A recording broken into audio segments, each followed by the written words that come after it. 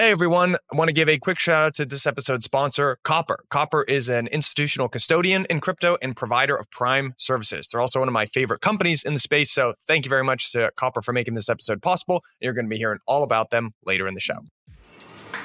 All right, everyone, welcome back to another weekly roundup edition of On the Margin. Today, I'm joined as always by my patient co-host, Mr. Mark Yusko. I'm calling him patient because I was late this morning. Sorry, Mark. No worries. So happy Groundhog Day. So recording this on Groundhog Day and wearing the Carolina blue because the day of the release that evening, tomorrow evening, Saturday evening, Carolina Duke, big game down here. So quick reveal. I got Bitcoin Orange on today. And I have my halving socks. So, I still have the 2020 halving socks. They haven't sent me the 2024 mount socks.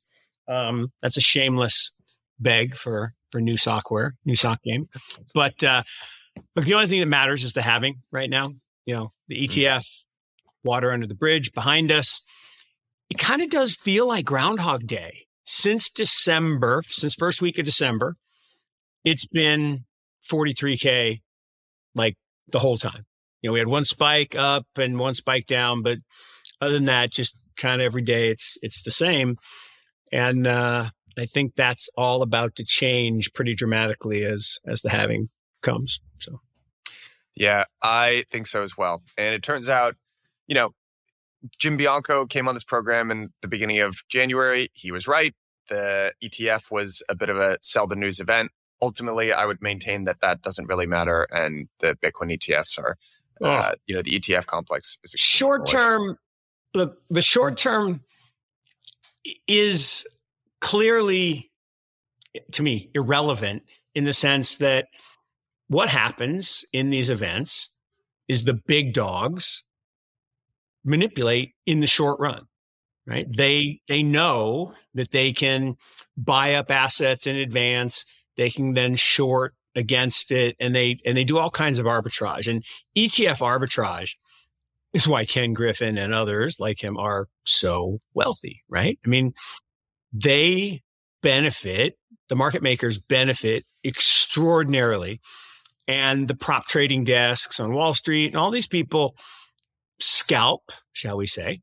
All of this.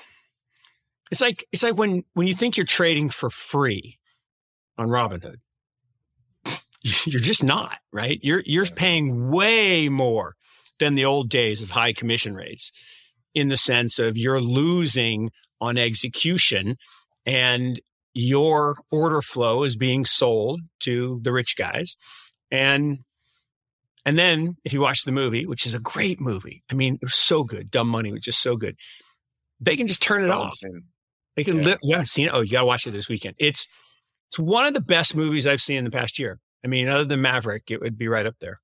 Mark, it might be worth pointing out to people because the order flow debate I find it a very interesting one, and in a lot of ways a manifestation of how finance people and non-finance people talk past each other.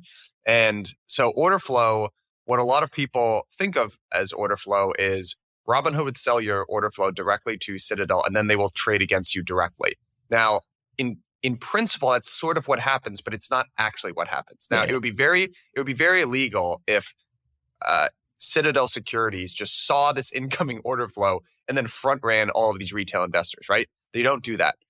But what they do is they say, hey, flow is very correlated. And if there's a bunch of buy orders coming in for GME, GameStop, we could make a pretty informed decision that AMC, we're going to get a bunch of orders for that coming in soon because those two stocks are very correlated.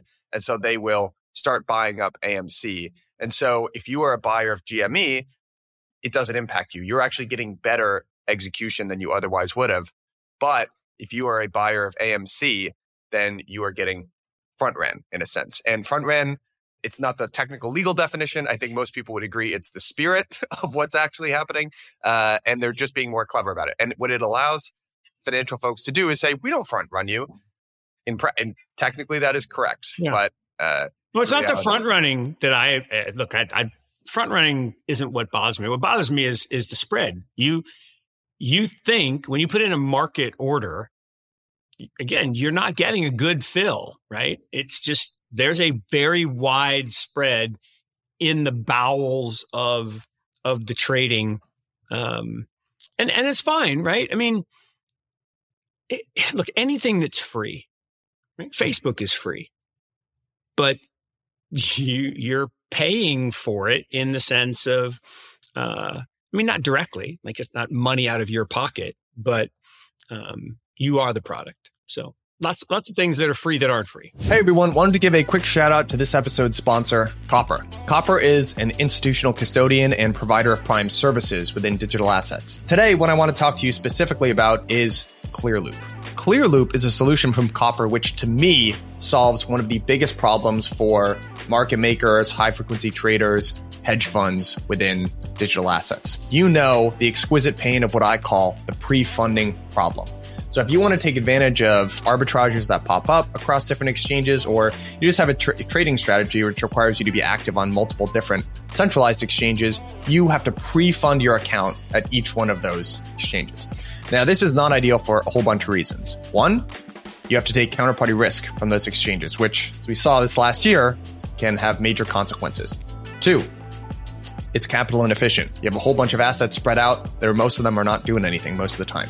And three, it's just not great from a workflow standpoint, and it creates administrative overhead. So enter ClearLoop. ClearLoop is the secure MPC custody solution provided by Copper. The way that it works is you deposit your assets into this MPC solution, which is owned and operated by you. ClearLoop syncs up with a whole bunch of your favorite exchanges, and then you can trade securely from ClearLoop itself while not taking any counterparty exchange risk with any of these exchanges. And it's a super easy and nice UX. Now, ClearLoop is trusted by the likes of Flow Traders, Brevin Howard, Nickel, some of the best in the business. But the coup de grace is, in the extreme edge case that one of these exchanges were to go bankrupt, they have a very clever trust structure which segregates your assets and keeps you completely protected. So, click the link at the bottom of this episode, especially if you're a hedge fund or market maker and you want to learn more, or better yet, Dimitri, the CEO, is actually going to be in person on a panel hosted by yours truly at Digital Asset Summit. So DAS London, that's March 18th to the 20th in London. So you should definitely click the link at the bottom of this episode, give your boy some credit, but also, even better, come to DAS London and hear from Dimitri himself. All right. Cheers, everyone. I want to get on to talk a little bit about the ETF complex, the Bitcoin ETF complex. Now, one of the things that happened this week, Mark, that I'd love to get your take on is there was a little bit of a shift in terms of net inflows. So one of the issues with the Bitcoin ETFs has been the GBTC product, which was transitioned from essentially a closed-end fund into a Bitcoin ETF. Now, when Grayscale, who is the owner of GBTC, the closed-end product, now Bitcoin ETF, when they launched, they had just over 25 billion in assets, and they kept their fees very high. It was 150 basis points compared to 30 basis points compared to, or if you're Bitwise, you're essentially waiving fees for the first 6 months or under a billion in assets or something like that.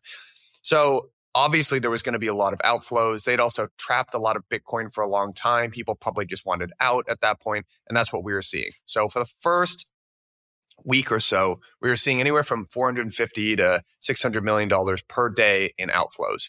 And there's a ton of volume being traded on GBTC. But within this last week, those outflows have started to tail off, which is what we said would happen last week. So some $220 million in outflows versus, 2 times that the week prior. And net inflows have started to tick back up. So in the range of the last 2 days were 200 million and 247 million in net inflows across the rest of the complex. And for the first time, the BlackRock ETF, IBIT, traded more volume than GBTC. Yep. So it's starting to feel like some of the pain of the outflows of GBTC are over. And now these net inflows, and probably the narrative is going to start changing as well. But what is your sort of most up-to-date thought on the ETF complex? Absolutely, as you described, right? The idea that all of the money, right? We've talked about all the different estimates from, 30 billion if, investors that the captive investor base in these brokerage firms that haven't been allowed to participate, is roughly 30 trillion, pick a number, and 0.1% would be 30 billion. And that would move the market. And we've seen about a third of that, seen a little over 10 kind of come this way, but it doesn't happen in day one. And it gets, I would argue that 0.1 is even kind of a silly number. I think it's easily going to be 1%. So that's 300 billion.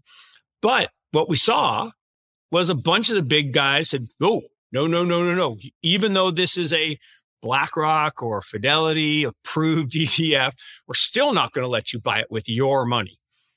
So people said, well, I'm out, right? I'll just leave and go someplace else. But eventually I think they're going to change their minds, and that money will continue in right now, every day. And we'll see how long it lasts, but I think it's going to last for a while. Every day, the ETF complex is buying roughly 3 times the number of Bitcoin that are mined. So I got the halving socks on today, and that's only for the next 3 months. 3 months from now, that number goes from 900 to 450. If the same pace keeps up, which I think is pretty likely, you're going to be talking 6 times the daily production. And so that is a supply-demand imbalance that will lead to rising prices. And I mean, people have heard this from me ad nauseum. Rising prices beget rising prices, right? Once an asset starts to move, people are drawn to it. That's the way it works. And that will push us past fair value into, silly levels sometime in the crypto fall that'll start, next June. And a year from now, I think we'll be talking about, oh my gosh, how did we get to triple digit Bitcoin? And when's the bear market coming?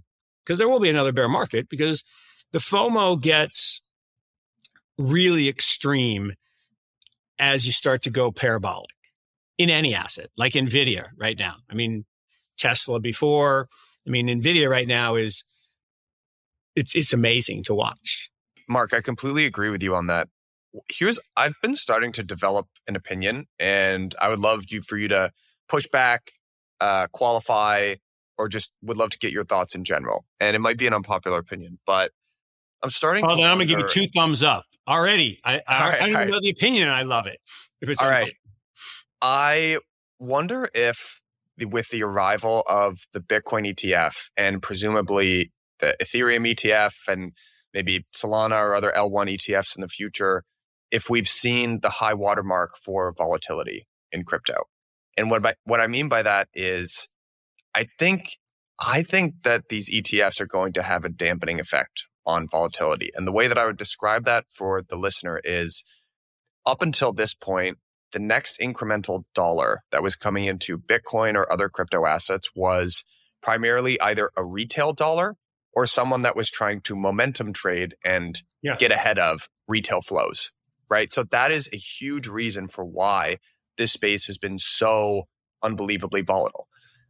And now, I think with the arrival of the ETFs, and there's some crazy stat out there.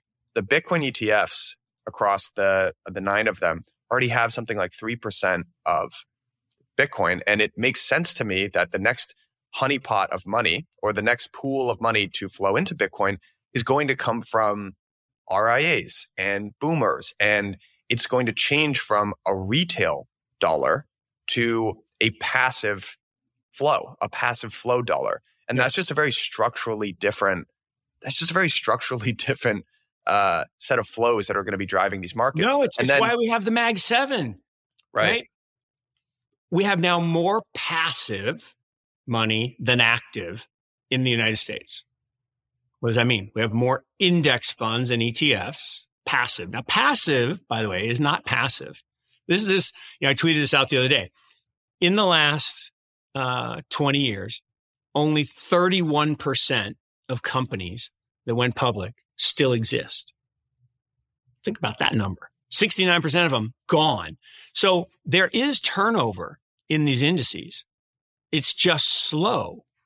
But what they are capitalization weighted, meaning they have to buy more of things as they become expensive. So they get more and more and more concentrated. And we saw this phenomenon in 2000, and you get to a point where silliness, right? Cisco at 286 times earnings, and people finally wake up and say, "Oh, that's bad." And you have a correction. And here we are again. And you got all these companies now trading 100, 150 times earnings, 30, 40 times revenues. And people are like, no, it's different this time. Four most dangerous words in investing. And it will end. But when people try to short it, and we've talked about this before with MicroStrategy in 2000, you can try to short the stupidity. And I'm not, MicroStrategy in 2000 is very different than NVIDIA. It's more like Cisco and Microsoft to NVIDIA. Perfectly good. Or Intel. Intel went up 20-fold. Think about that. It went up 20-fold in 4 years because it was going to change the world with AI. It's funny. Back in 2000, they were talking about AI. And now it's down 40% since then. So, because it got, displaced. And I saw the CEO of NVIDIA on the other day talking about, the entire structure of computing is changing, and we're leading that. And this is great. I love people who are humble braggers. I mean, he's very soft spoken, and we're the only company that gets this. Really? You think you're the only company in the world that gets that we're in a transformational move in computing? Okay, fine. I have a few companies that would disagree with that, but if you short that in a momentum world, you get knocked down. So, totally agree with you. And actually, we have data on this. So the volatility, it's from this side. Volatility is trending down. I can't. It's reversed on my screen. I can't do it. It's confusing my brain. But volatility Bitcoin was triple digits when it started because it was a science project. There was no there. It was super vol, a little penny to 2 pennies. That's a 100% move. But as it has gotten more mature and gotten bigger, that volatility is now trended down. It's like in the 40s, long-term still closer to 65, 70. But we're definitely going to trend down. And it's because the passive holders, hodlers are part of that, but now the ETF is structurally a passive holder. Leverage is also down. So there's not as much leverage and as much speculation. There will be more leverage. Leverage will come back, but there's not as much as there was. So I don't disagree with that at all. But the passive versus active debate is a tough one because the more passive there is, the more you just keep reducing the supply, and that's like a supply shock. And that 3% number is actually probably not right. Not that your number's not right, but I just saw this stat. No, I just saw this stat that kind of blew me away. I mean, I knew the lost or stolen component of Bitcoin was big, but I never saw it in a visual. The estimate is that 5 million of the 19 million coins that have been mined to date are untouchable. Lost, stolen, stuck in multi-sigs where somebody's passed, that's a big number. And even if it's not right, it's probably not off orders of magnitude. And so that 3% is probably more like 5% and trending to a very large number. So supply shocks will lead to higher prices. Full stop. Hey, everyone. We'll be back to the program in just a moment. But before we return, wanted to let you know about DAS London. DAS London is the largest institutionally focused conference in crypto hosted by Blockworks. But I wanted to give you an update because we are now 10 times oversubscribed for this conference. So the bad news is we have actually got to lower, as much as I love you guys, the listeners, we've got to lower our discount rate to margin 10. That's going to get you 10% off. I would highly recommend that you do that soon because you might have noticed ticket prices have gone up £200 and they're only going up from here. And I actually can't guarantee that we're going to have this discount rate forever. Since we last talked, we've had a whole bunch of new great speakers sign up for the conference. We've got Brad Garlinghouse as a keynote. We've got Pascal Gauthier as a keynote. We've got new speakers signed on from Goldman Sachs, from Franklin Templeton, from some of the largest family offices and allocators based out of Europe. So Theta Capital Management, L1 Digital, and actually on day one of the conference, we're going to be having an investor day, which is a Chatham House rules hosted by some of the largest investors in crypto. Then the other thing that happened is we've got our VIP tickets that just went live. There are only 60, but we've actually had a bunch of them that just sold out even in one day. So if you want to be a VIP at the conference, make sure you get your ticket. And again, use code MARGIN10 to hang out with me and Mark, March 18th to the 20th in sunny London town. Cheers. That's another thing I've been thinking recently. So I've sort of given you my thesis about, I think of these things as commodities for the most part. And, Sure. People who trade commodities talk a lot about commodity price shocks. But the reason why nothing ever fully goes parabolic forever is because there's kind of this societal pressure to put downward prices on commodities because we consume commodities, and it's a massive problem if oil goes to $5, right? Like policymakers move heaven and earth, but also because people find substitutes, right? So if a commodity gets expensive enough, people will go into other things. Yep. I think that's the history of crypto in a nutshell is, yes, Bitcoin has this perfect programmatic, never going past 21 million, but I think people find other substitutes for it. And that's sort of whenever I used to hear these people make this criticism of Bitcoin that, well, you can just create other coins. And I was like, come on, guys, that's not intellectually honest. That's you can't create more Bitcoin. And it's like, and I've kind of come around to that idea because, you could own Bitcoin. That is the hardest, most sound form of money I think that you can own. Like Ethereum's pretty good. Ethereum, it makes some trade-offs. I think you can get yield with something like Ethereum, maybe, and I'm just kind of like, I don't know. I sort of feel like this supply shock, this legendary supply shock that everyone's talking about, I kind of don't think I think it's here. I think we're living through that supply shock now, but I don't see there's I think the days of these, I think we just I'm not saying we're never going to get another God candle in Bitcoin. No. I hear you. And I think that the subtle disagreement we would have is that for general commodities, consumable commodities, right? If I take a barrel of oil and I refine it into gasoline and I put that gasoline in my car and I burn it, it's gone. If I take an ear of corn and I roast it and I consume it, it's gone. It's different with gold, right? Gold, you dig it out of the ground, you refine it, you put it in a bar, you don't eat it, you don't melt it, you don't consume it. And so that supply of that asset stays relatively fixed. And we all know the stock to flow. If you think about the amount of gold that's mined every year versus what's used for industrial purposes, that actually does disappear. Like we consume small amounts of gold for fillings in our teeth or conductors in electrical circuits. And some of that does get, thrown away and consumed. But the vast majority of it just sits in these bars and coins. And Bitcoin to me is, because that is the monetary base, meaning the base level of all money in the world is gold, right? Every central bank issues money, currency on top of that, not money. The money is the gold part.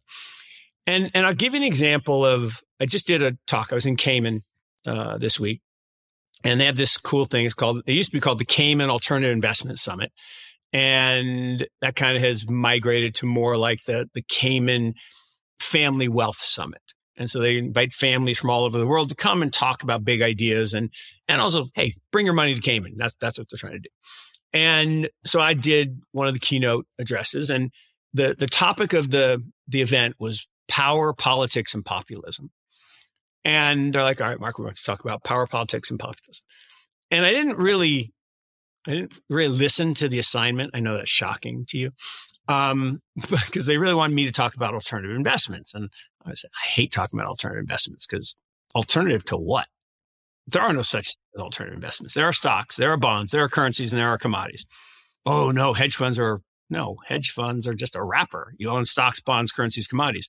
Real estate, that's an alternative. No, I own equity, debt, or the land, the commodity. Private equity, that's an alternative. Nope, common stock, preferred stock, convertible bond. So I hate the term, but what I thought she wanted me to talk about was power, politics, and populism. But what she wanted me to talk about was within that. And she had someone talk about power, someone talk about politics, someone talk about, she had, Senator Phil Gramm, some big speakers. And so, but anyway, I was inspired to do the history of power, politics, and populism. Because if you think about those three things, that is the cycle of an empire. There's the power phase, where you're accumulating power and you're rising to empire status. There's the politics phase, where the politicians screw it up by overspending and getting indebted and devaluing the currency. And then there's the populism phase, where you get kicked out, right? French Revolution type. And so I went through the history of empires, and the one that really struck me, and the one that really kind of hit home, given where we are in the U.S. right now, was Rome. And I've talked about this in the past, but the thing that was really, there was a great visual where they had this thing called the denarius, right? Which was their coin. And it was originally pure silver, all silver. But as each district governor, I don't know if governor was the right term, decided they wanted to build their own circus or bath or place, because they had this great trade realm, and they would tax the trade. And it made the citizens of Rome super wealthy. And they would build all this great stuff like the Colosseum. I love the picture now of the Colosseum. Half of it's Colosseum and half of it is Chiefs Stadium. It's like bread and circuses. So I like that. But the long story short is, they're like, well, there's not enough denarius coins for me to build my great bath to honor me. I'll melt them down, and then I'll create more coins.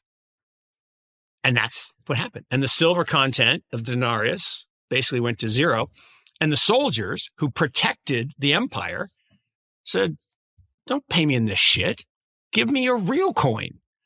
And eventually they had a hyperinflation in wages. And eventually the soldiers said, nope. And then the Visigoths came in and boom, gone. I was like, that's exactly what's happening. The money that we all get paid in, the fiat, is getting slowly deteriorated. And that shows up in the price of Bitcoin. So anyway. So I agree with a lot of that, Mark, but where I want to add a little bit of nuance, because this is a bugaboo of mine, and I will push back on parts of it, because in that framing, the only part that I'll disagree with you on is that the debasement of the currency is not the causal factor for what causes an empire to fail. Something else is broken, and the papering over, the debasement of the currency is a palliative attempt to paper over the problem, which is ultimately unsuccessful. So in the case of Rome, and actually most empires fail for really a really banal reason, which is an organizational problem. And in the case of Rome, they had their revenue model as an empire used to be, they actually didn't have income taxes for an enormous period of time. Right. And then they levied a 2% income tax, and everyone lost their mind. That's funny. So at the time, though, what they would do is they would go out and conquer other nations that were adjacent to them, right? This was and the whole society was baked around this principle. Not only had they largely made income, but, what you wanted to do as someone who is a member of the military or the aristocracy of the time is you wanted to go out, conquer someone, bring their plunder back, and then they would run you a triumphal procession in Rome. That was the goal. That was the end game for powerful people during the Roman period of time. But the problem with that strategy, what they couldn't adapt to, is eventually they just got to such a large point where they couldn't actually organize their empire. They just couldn't feed everyone. They just literally. No, that's exactly right. And especially when the money became less valuable because you needed more of it. And to your point, all those people on the edges, because the empire kept expanding, right? They basically took over Alexander the Great's empire, bottom line, and it just kept expanding it. And those soldiers on the fringe were what protected Rome from being plundered by all the others, that wanted that. And And exactly as you described, they lost both administrative control, logistical and tactical control. And part of that was size. Part of it was communication. Part of it was incentives. But it was the fracturing into three regional, I can't remember what they called them. But it went from a single empire to three empires on this consistent devaluation. Two other people became powerful through populism. And again, this is the populism part. The failure of every empire is during the populism part. Look what's happening in America right now.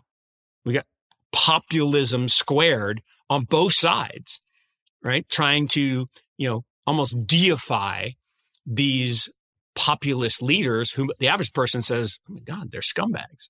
So I don't know. I just find that very interesting to me. And you can go back in just about every one from, ancient Greece to Rome to British, Dutch. I mean, some of the stories from the Dutch Empire were wild.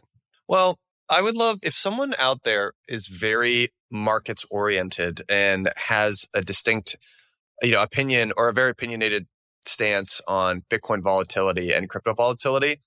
I would love to talk to you and tell me why I'm wrong. But I am going to put this prediction out there that I think Bitcoin's going to continue to be volatile. Crypto is going to be insanely volatile. But I think generally the trend is down over time. And I will send you the picture. I tweeted it out maybe, I don't know, a week ago. I'll find it and I'll send it to you. But you're 100% right. It is inextricably down. And it's also the nature of the beast of large numbers.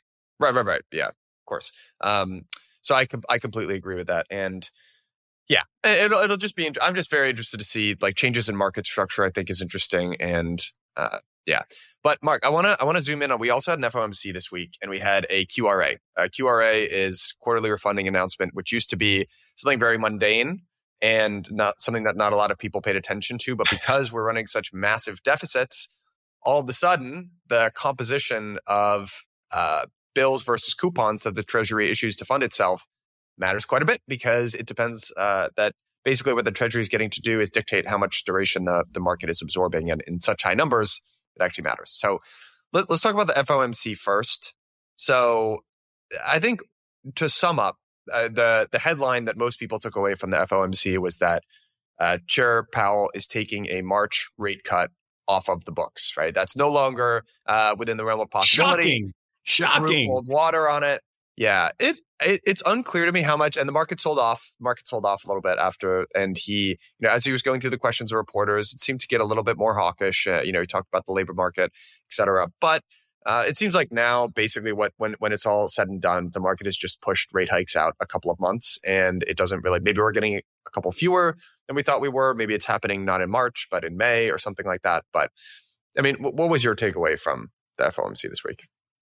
Well, I mean, a number of things. I mean, and this certainly one of them. I mean, look, the idea that they were going to cut rates now it was always silly. And I guess the market, right? And what is the market? It's the collection of the participants.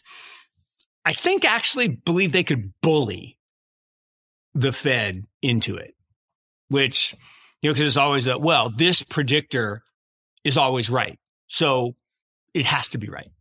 Well, no, it's not causative. It's correlative.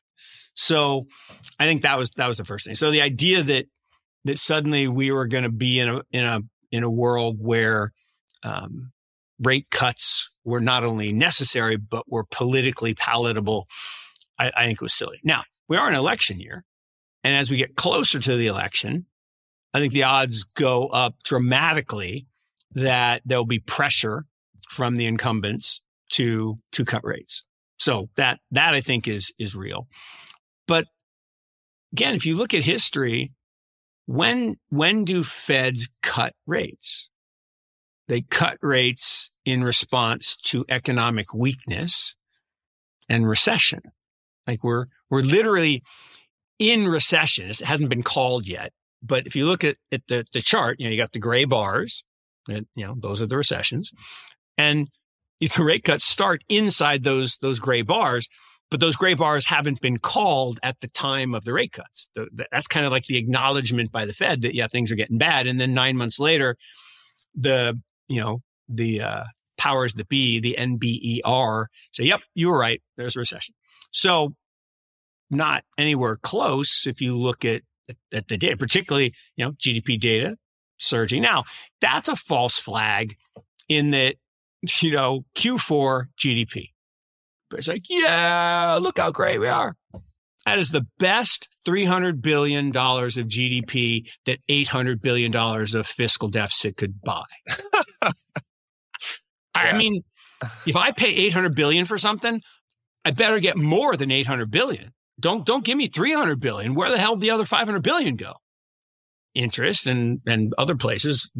So there is a bad multiplier effect in government spending right now. It's worse than the normal government spending. Government spending has a negative multiplier. What you want for economic growth is corporate borrowing and spending, not government. Government crowds out private. So that's bad. So that's the first thing. It's just a myth that, we just pumped up the economy with fake money. And anyway, so we got that. Then second thing is jobs. And, you and I have talked about this ad nauseum, so I'm not going to belabor it, but, they're going to keep faking the jobs numbers. And I sent you the analysis the other day that, it's like 50% of the reported jobs then get taken off later in adjustments, but no one looks at the adjustments. So whatever. So they're going to keep lying about jobs. And so no chance that you could just say, we're going to cut. Now, does that really matter? Well, the market response was pretty quick. To me, the more important thing from the FOMC was the removal of the lines about how stable the banking system is.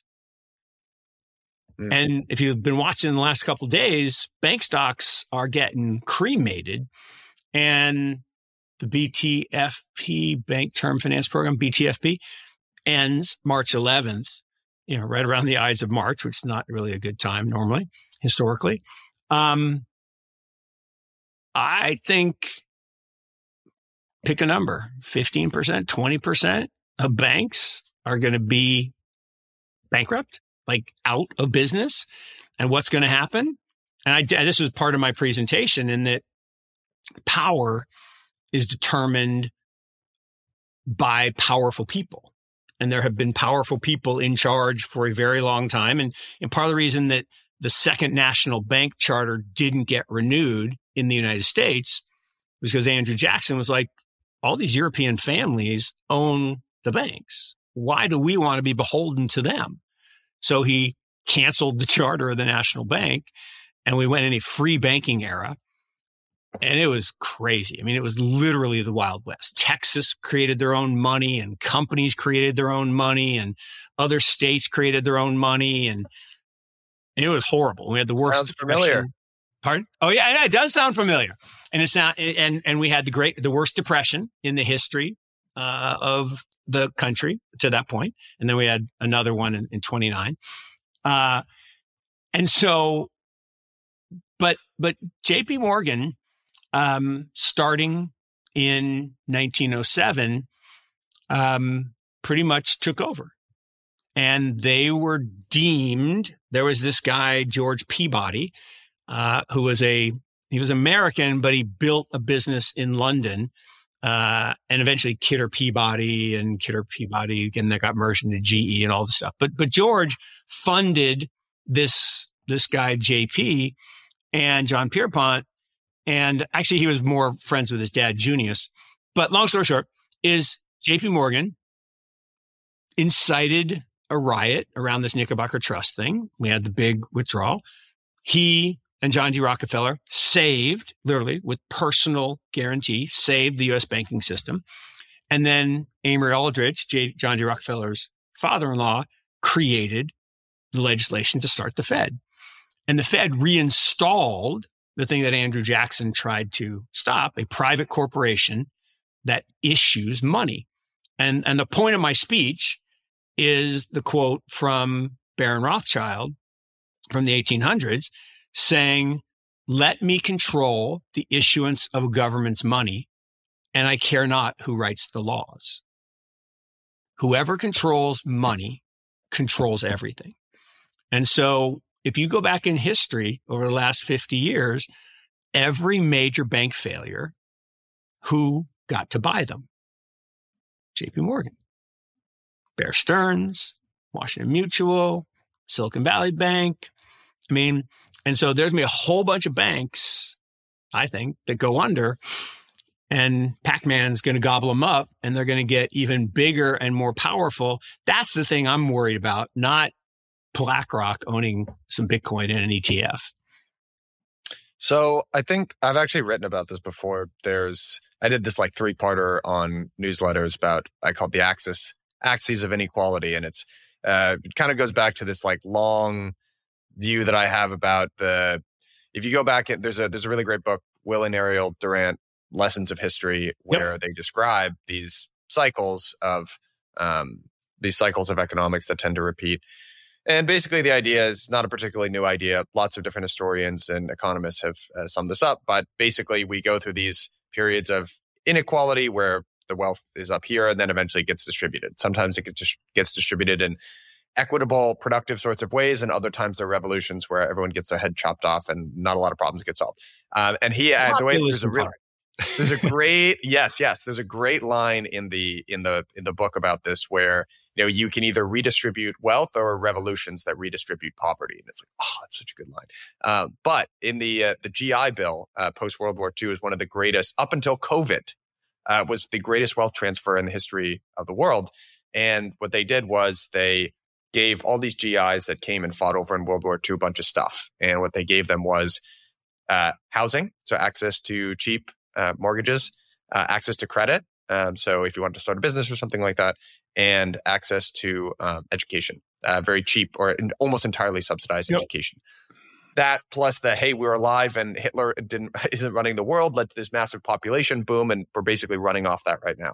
But you can look at this chart of how many banks there were in the United States going all the way back to the 40s and 50s, and there used to be tens of thousands, and it has been a one-way trip down. Yep. And if you talk to people in the banking system who work in finance and banking, again, what they'll say is we have a really good system for when banks fail. A larger bank will come in and subsidize the losses, absorb it onto their balance sheet. And again, from that perspective, I can see it works, right? Because the alternative is that the taxpayer and everyone has to bail them out. So it's better if a bank can bail them out. The alternative is exactly what you're describing, that control ends up getting concentrated in a very small group of people. These large banks are sort of fourth arms of the state in a sense. But the other problem is that the customer of a large bank is a large corporation. It doesn't make sense for JP Morgan to prioritize small businesses. And there's this funny dichotomy. This was a big light bulb moment for me during COVID. I assumed that corporate America, big corporations, employed most people in the US. I was wrong. Nope. They employ 1/3 of people in the US. 2/3 of people are employed by small mom and pop shops. But so do you see the discrepancy? It's like 1/3 of the employers of the United States get access to all the credit, and then 2/3 of the net employers of the United States do not have access to credit, basically, or much choked off access to credit. It's all about this, Michael. Come on, baby. I know. I just think it's like incentives are converging here. It just makes a not great thing. But it's all about the pyramid. It's all about the pyramid. It's all about concentrating power at the top. And you do that through the control of money. And Thomas Jefferson said it, right? He said, I think, banks are more powerful than standing armies. And if the, people of the United States ever allow the issuance of their currency to be controlled by the banks and corporations, they'll wind up, their grandchildren will wind up homeless and penniless on the shores of the country that their forefathers founded. And he's right. I mean, wealth, Phil Graham was there and he was talking about his book, which says that income inequality isn't as bad as everybody says. And he's kind of right? They don't, if you get a welfare check or a food stamp check, they don't count that as income for the bottom rung. Well, that's kind of silly. That's clearly part of their income. And to say it's not it's just kind of silly. But that said, I grant him that is true. But the wealth dispersion and the opportunity dispersion is the worst it's ever been since 1913. It's a one way, and it was getting bad until 71. And then in 71, it went like 60 degrees up because we untethered from the gold standard and went to fiat. And fiat allows you to steal from the masses way easier, right? Because you can devalue because the person who's getting food stamps and welfare check, they don't own a house. So they don't give a shit that real estate prices go up. They just don't. They don't want their rent to go up, but they don't benefit from rising real estate prices. They don't own any stocks. So they don't give a shit about stock market and, Nvidia making new highs. They don't care. The problem for them is worse than that because the stuff they need to buy, like food and diapers and baby formula, goes up in price. So they get way worse off in a fiat system. And so, yes, he is correct. And the right can say, oh, look, it's not as bad for the poor because we take care of the poor. And our social safety net is great. I actually, I'm a fan. And there are parts of it like moving people to actually have to work in order to get the benefit. Go find a job because work has benefits to humans. I agree with that, actually. And, Clinton had a big program for that and all this good stuff. So that's fine. But the wealth inequality part, you talk about the greatest wealth transfer in human history was the lockdowns. Right. During the 9 months following the lockdowns, $3.7 trillion went from the masses to a very small number of the billionaire class. $3.7 trillion. Hence the qualifier that I said it used to be, the GI Bill used to be the largest wealth transfer in the history of the United States. And it happened in 2020 and without much fanfare. People talk about money printer go burr, but they aren't mechanically describing the subsidy and who the subsidy was afforded to. And I completely agree with you that it's a massive issue. And it has contributed to something that, in my opinion, has been set in motion, which is people already think the system is rigged and that it's unfair. This is where I think people in the financial system or in finance that have more knowledge of how the financial system mechanically works are sort of missing the forest for the trees here. Yes, the U.S. can continue to issue. Maybe we can run these $2 trillion deficits, into perpetuity. I don't know.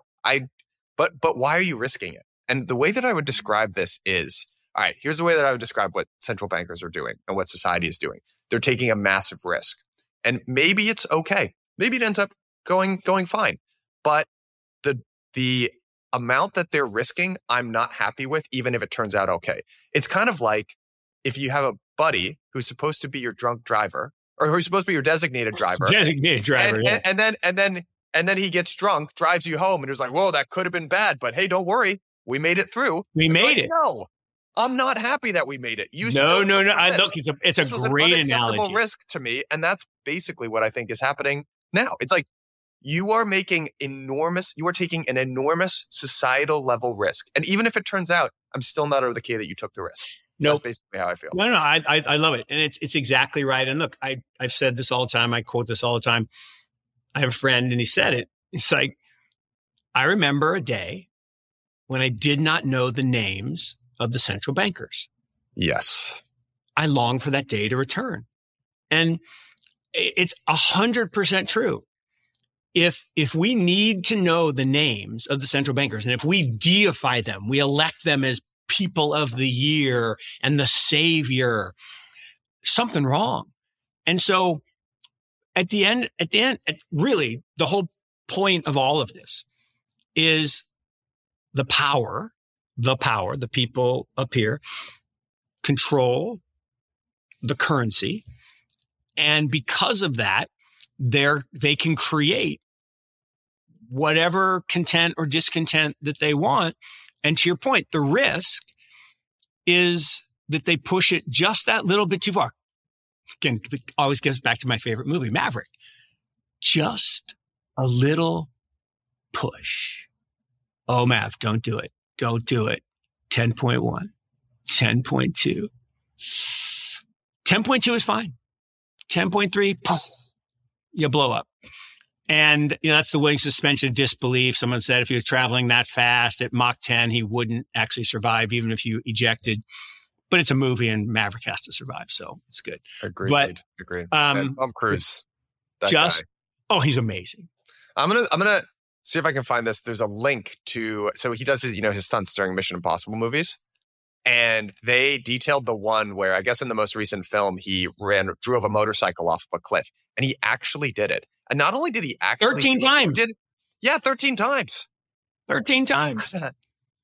He's not even a young guy anymore. How old is he? He's got to be mid 50s, early 59 years old. Yeah. Mark, I want to change tacks here and actually get your take on. We're going to move a little bit outside of what we usually talk about, and I actually want to talk to you about Meta earnings, because that is kind of all right. So we've got a lot of people like to talk about lack of breadth in the stock market, Mag 7, et cetera, et cetera. We had Meta announced Mag earnings 6 yesterday. Mag 6. Yeah. Meta shares are up. We're recording this on Friday morning, so this might change. We're recording before the market opened, but shares are up somewhere between 15 and 20% in pre-market trading. And the headline, so there's a new $50 billion worth of buybacks, but the other new thing that Meta unveiled was its first ever dividend from Meta, Mark. So I don't know. It's I'll go over some of the details of the actual earnings release, but for me, it's the transition of Facebook and Amazon as the high flyers. There's the growth stocks, and I think one of the things that's interesting is how much these large companies are still managing to grow year over year top line revenue. It's pretty startling, but eventually this is the life cycle of a company. First you have a bunch of growth investors, it's a growth story, and then eventually it becomes a earnings story and a return of capital story. And that's slowly been happening to the tech giants in the US. Do you agree or disagree? I agree with you, except for the reason. So, we had to get to Sinister Saturday. So there's a reason that happens. And it's basically you're told by the overlord, Mr. Buffett, that it's time. Meta will now end up in Berkshire Hathaway's portfolio because that's what Berkshire is, right? It's a levered portfolio of dividend-paying, stable cash flow, commodity-like stocks. And same thing happened with Apple, right? Apple was this high-flying stock for years, and then they became a boring dividend payer that's had no basic growth. And Apple's having the opposite, right? It's down meaningfully. Not as much as 15%, but it's down because their revenue is the same today as 2 years ago. Like this, that's zero growth. So why would you? But they keep paying out dividend. They buy back shares. So look, you lay off 14,000 people. Turns out you have some free cash flow that you can give to Warren. And that sucks. That sucks for those 14,000 people that got laid off. Imagine, think about this. Within a month, you lay off people because you're struggling. Oh, but I have enough money to buy back stock and pay a dividend. Fuck that. I'm sorry. That just pisses me off. Mm. Well, I get it, but also, look, this is what investors of a certain right? Like there are a bunch of pools of capital in the world, and they all have different risk and return profiles. Fine. It's all about power politics and populism. The power is saying you need to buy back stock to make me richer because my boomers, who I've promised all this shit to, right? I promise me, octogenarian financier promised all this stuff, and not financier, politician, octogenarian politician. I promised all this stuff and I can't make it work. I'm bankrupt. I don't have enough money in Social Security or Medicare or Medicaid. I don't have enough money. So you, stock market, need to go up. And so I'm going to keep rigging the Ponzi, and I'm going to keep, because here's the thing. If you price stocks in dollars in M2, instead of the currency unit that we think of. It's dead flat since 1960. Mm-hmm. But those are different things, right? Like Warren Buffett's not holding a gun to Mark Zuckerberg's head. Mark Zuckerberg could just say, he is. He is. He's holding a gun. It's a gun. And Uncle Warren controls all of it. XL Pipeline doesn't get approved because Uncle Warren likes his trains carrying the oil. I mean, I can go through dozens and dozens of decisions that happened in Washington. Who got to write the check to Bank of America and Goldman Sachs during the global financial crisis? It's funny. That was Warren. Got to call in his bathtub, he said. So, and again, people forget his dad was one of the most powerful congressmen in Washington. It's not an accident. There's one company in the world that never has to pay tax. Only one. Berkshire Hathaway. No one else got that deal. So, what deal was that? It's a structural deal when it was set up that Berkshire Hathaway defers tax in perpetuity. They never have to pay tax. That's why he doesn't pay himself a salary. He just keeps it in Berkshire. Zero tax. Zero. Forever. No company has ever gotten that deal. That's a pretty good deal. It's a good deal. It's a good deal. Again, companies are supposed to pay tax, right? But most of them lobby, right? I mean, I always use the ExxonMobil in 2016. They made $40 billion in profit. Tax rate back then was 40%, not the 20-something% it is now. And what happened? They should have paid $16 billion in tax. That year, they paid $320 million in lobbying. They got a rebate of $1.7 billion. That is a freaking good investment. But Mark, eventually companies are supposed to return money to their investors. That's the whole point of investing in a company. Right? Sure. But who are the investors? Is the investors the masses, right? How about those bottom 50% of people that own zero stocks? Shouldn't they be getting a share of that? They're the ones using the products. They're the ones, it's all going to a very small number of people. And that's how the power cycle works. You keep it's called cronyism, right? If you concentrate the power and the wealth in a small number of people at the top, facilitated by bankers. Look, the Tax Act. You remember when the Trump tax changes? Why did that happen? Why would you give corporations a tax break and raise taxes on middle income earners? Right? That's the way it worked out. Why would you do that? Turns out, again, Uncle Warren said, I need more money coming back to me. So here's your Apple. I will cut your taxes as long as you buy back more stock. So as you return this, to the shareholders. And since I'm the biggest shareholder, you should return it to me. Now, you can say, well, the average person could buy Berkshire Hathaway, and there are plenty of people who have been made rich by owning Berkshire Hathaway. There are plenty of people, plenty, but not the masses. But what's the alternative that we're proposing here? Because in my opinion, the whole point of starting a company is that you make money and then you eventually give it back to your investors once you don't have anything new to invest in, and then you end the company. That's how companies work. So what's the alternative? No. Look, I'm all about returning capital to shareholders. For me personally, I think it should be a fair game, right? Rather than a rigged game. And that's just me. And people don't like when I say that, right? They say I'm a socialist, right? Not a socialist, right? I just believe in fairness. And so if that stock, okay, suddenly ends up in Warren's portfolio, which I predict it will, if it's not already, and then he's getting a disproportionate amount of the benefit, is that fair? Well, I don't know. I don't think it is, but it's okay. It's like government contracts getting awarded to friends or like money going to Ukraine and going to defense companies. Is that fair? Hell no. But I'm not going to stop it. Is it right that Nancy can buy NVIDIA calls and then rule on legislation that awards government grants to NVIDIA. I mean, that's what happened. But, it's not against the law. I think those are different things, though, because that's a like, I'm not a fan. I think the Nancy Pelosi trading thing is nuts. That's someone they are different. You're right. No, they're different things. But I'm going to argue that they're not that different. And if you dive into why certain companies become large, you will find that they get government benefits, right?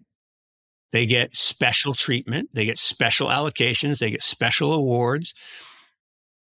I mean, you can go back and look at the history of Microsoft, of Google, of Tesla. I mean, look at all the government things that they got that other people don't get.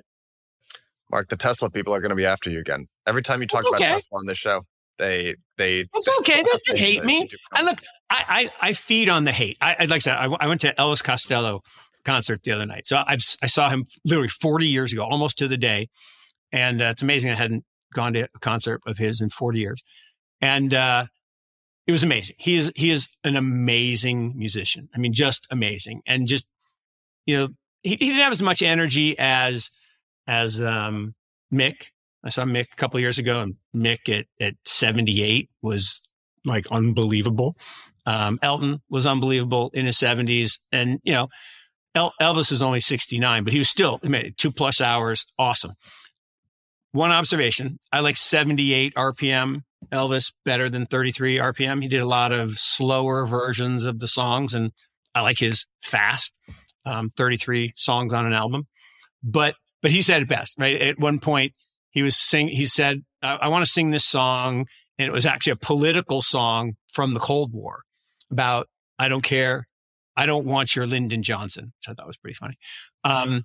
And he said, you know what? I'm going to sing it anyway, because I actually don't care if you like me or not. In fact, I feed on the hate. So yeah, the test lemmings can hate me. That's okay.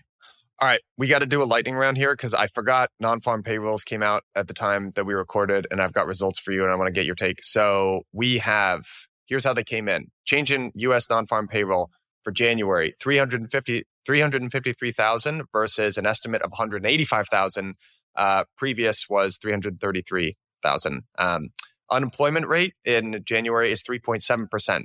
Previously, it was 3.7. We thought we were going to move up to 3.8. Nope, we're staying pat. Average hourly earnings month over month. The estimate was 0.3, came in at 0.6% growth. Average hourly earnings on a year over year basis. The estimate was 4.1%. We came in at 4.5. And November and December have both been revised up. November by 9,282K, and December was revised up by 117,000 to 333K. So, look, I'm with you. You've actually brought me around on the whole birth thing, but that is a hot report. That's hot. There's no two ways about it. That is a hot report. No, that's hot. And I'm glad you didn't ask me. I'm not, normally you ask me and I embarrass myself. I know. I put you on the spot. Too conservative. Sorry. And I would have been too conservative again. And I mean, that's a big number. Yep. I'm just looking at. My only thing with that is it definitely has to be a BLS thing because we have this little restaurant here in town, brand new. It's a brunch place. And I've tried to go there twice. And the wait is like hours, literally. And, food's fine. But I got inside and I figured out why. It's because they don't have any help. They just don't have enough wait staff and runners for the food. And we had to wait, 30 minutes to get our food. And so I'm like, if employment's so hot, why don't they have all those people employed? So I don't know. I thought that was an interesting little anecdote. But I know we got to run here in a second, but let me ask you, what do you think would happen if inflation were to take back off? Like, I know you don't think that's the case, but how do you think markets would react if we were to get a steady walk back up in inflation from here? Just out of curiosity. Well, I mean, how markets should react and how they will react. So markets should react quite negatively to that. But in a similar way to kind of the 81, 83, we had double dip recession. We should have that, and we had the 21 peak, and you've shown this, right? We had 21 peak and the drop, and now we've come all the way back. So we've made a perfect double top. I mean, a threat of higher inflation and higher for longer rates, because then the higher for longer rates would start to go into deficit problems and paying the interest problems and a spiral of events that should be very negative. But what I have found is there's one goal. There's one goal. Keep the stock market high, because it's what's funding all the 401ks and 403bs. So I think then the narrative would shift to, and I believe this actually, over long periods of time, high interest rates are a sign of economic strength. Low interest rates are a sign of economic weakness. So what I think the narrative would shift is, it's Battleship America. We're back, baby. And, multiples can go up. Now, how multiples can go higher from here, I don't know. I don't understand. I mean, that's all the gains last year were multiple expansion. We really didn't have earnings expansion. We had multiple expansion. Now, a few companies did, but most of the companies, 493 of them, didn't do very well. And if you look at, I love the chart. It shows the Mag 7, or now they're calling it the Mag 6 because they took Tesla out. And because, it's ruining the narrative, right? Oh, Mark, you're going to get shredded in these comments, man. Oh, no. But it's true. You haven't seen this? They're literally calling it the Mag 6. No, that's super. They literally started calling it the Mag 6. And it's because if you look year to date, the other 6 stocks are all up and Tesla's down. They're like, well, we don't like that. We want them all to be up. So they just lopped off one of them and called it the Mag 6. But again, I didn't do it. I'm just an observer, a casual observer. I'm with you. Mark, I want to end in actually a shameless plug here and show you guys. Again, Mark and I are going to be hanging out in London at a pub before we actually kick this conference off, the Digital Asset Summit. But usually I wouldn't say something like this. The events are like my children. I love them all equally, but this is the best lineup for a DAS conference that we've ever put on here. If you're looking at this, my screen, we've got Dan Tapiero, Pascal Gauthier, Mark Yusko, you're in there as well. Anthony Scaramucci, Son and Shine from Grayscale, Brad Garlinghouse, Sergey Nazarov. We just added Mike Cagney to the list. We got Rune Christensen to the list. Matt McDermott of Goldman Sachs, Tony Ashroff of BlackRock. It is the best institutional event we've ever put on, and what makes it cool is there are really institutional people, but there are people that are building the next gen of DeFi protocols and super in the weeds. You just do not get that in the same room at the same time. So I just can't wait to do that. But I'm really looking forward to our hang with Santi and Yano before the conference. No, it's going to be so fun. And look, congrats to the team. And I was one of the early commits, so everyone just wants to hang out with you and me. So that is right, Mark. No, I'm just kidding around. I'm just kidding around. I'm not, I'm not famous. I don't work for one of the famous firms, but that list of firms, unparalleled. I mean, there have been a lot of good blockchain related events, Bitcoin related events, ETH. There have been good ones. There have. Nothing like this. I mean, this is everything we started off this show about in terms of the acceptance of the ETF we did a webinar yesterday about this, that this is the beginning of the middle of the S curve, right? The first decade is, the early adopters and the innovators. And now we're going to the mass adoption phase, and mass adoption, it's here. I mean, it's going to take a decade, but it's here. And to have every major financial services organization say, yep, I need to be at this conference, is extraordinary. It's absolutely extraordinary. And, kudos to y'all, for all the hard work you've done to put it together. And I think only in hindsight will people really recognize how big a deal it is.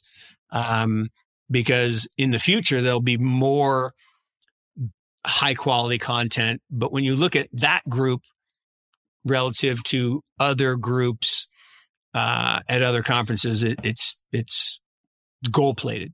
It's going to be a blast. Bravo. But you come for those, but you stay for Mark Yusko. That's what I think. That's my personal take. So I'm fun to have a beer with. So we will have a pint together and maybe two. Have some fun. And maybe three. Why not? Yeah, you know what? And because Guinness, it's light. It's very light. It is. You know what? And it's just not the same over here. I actually went to a dinner thing this week. Oh, no. I got myself a Guinness. I was like, it is not. I still will drink it over here. I still actually do drink it a good amount, but it is not the same as it is over in and to say the unsayable, right? It's not the same in London either as Ireland, but it's close. It's close. It is. I mean, it's better. People drink it more, so it turns over more. No, that's true. People in the U.S. don't like it. That's the problem. Yeah. It's crazy. Yeah. I mean, getting it from the factory, like literally, if you're right next to the factory in a pub in Dublin, it's like otherworldly. I mean, it's so good. But the British is pretty good, and the British has some pretty good beer of their own. They've got some pretty good stuff. So cool. Mark, food, not so much, but the beer is good. Yeah. Well, we don't have to talk about the food. Beer, great. You're going to love it. Site's great. You're going to love it. Mark, as always, best hour of my week. Yep. All right. Cheers.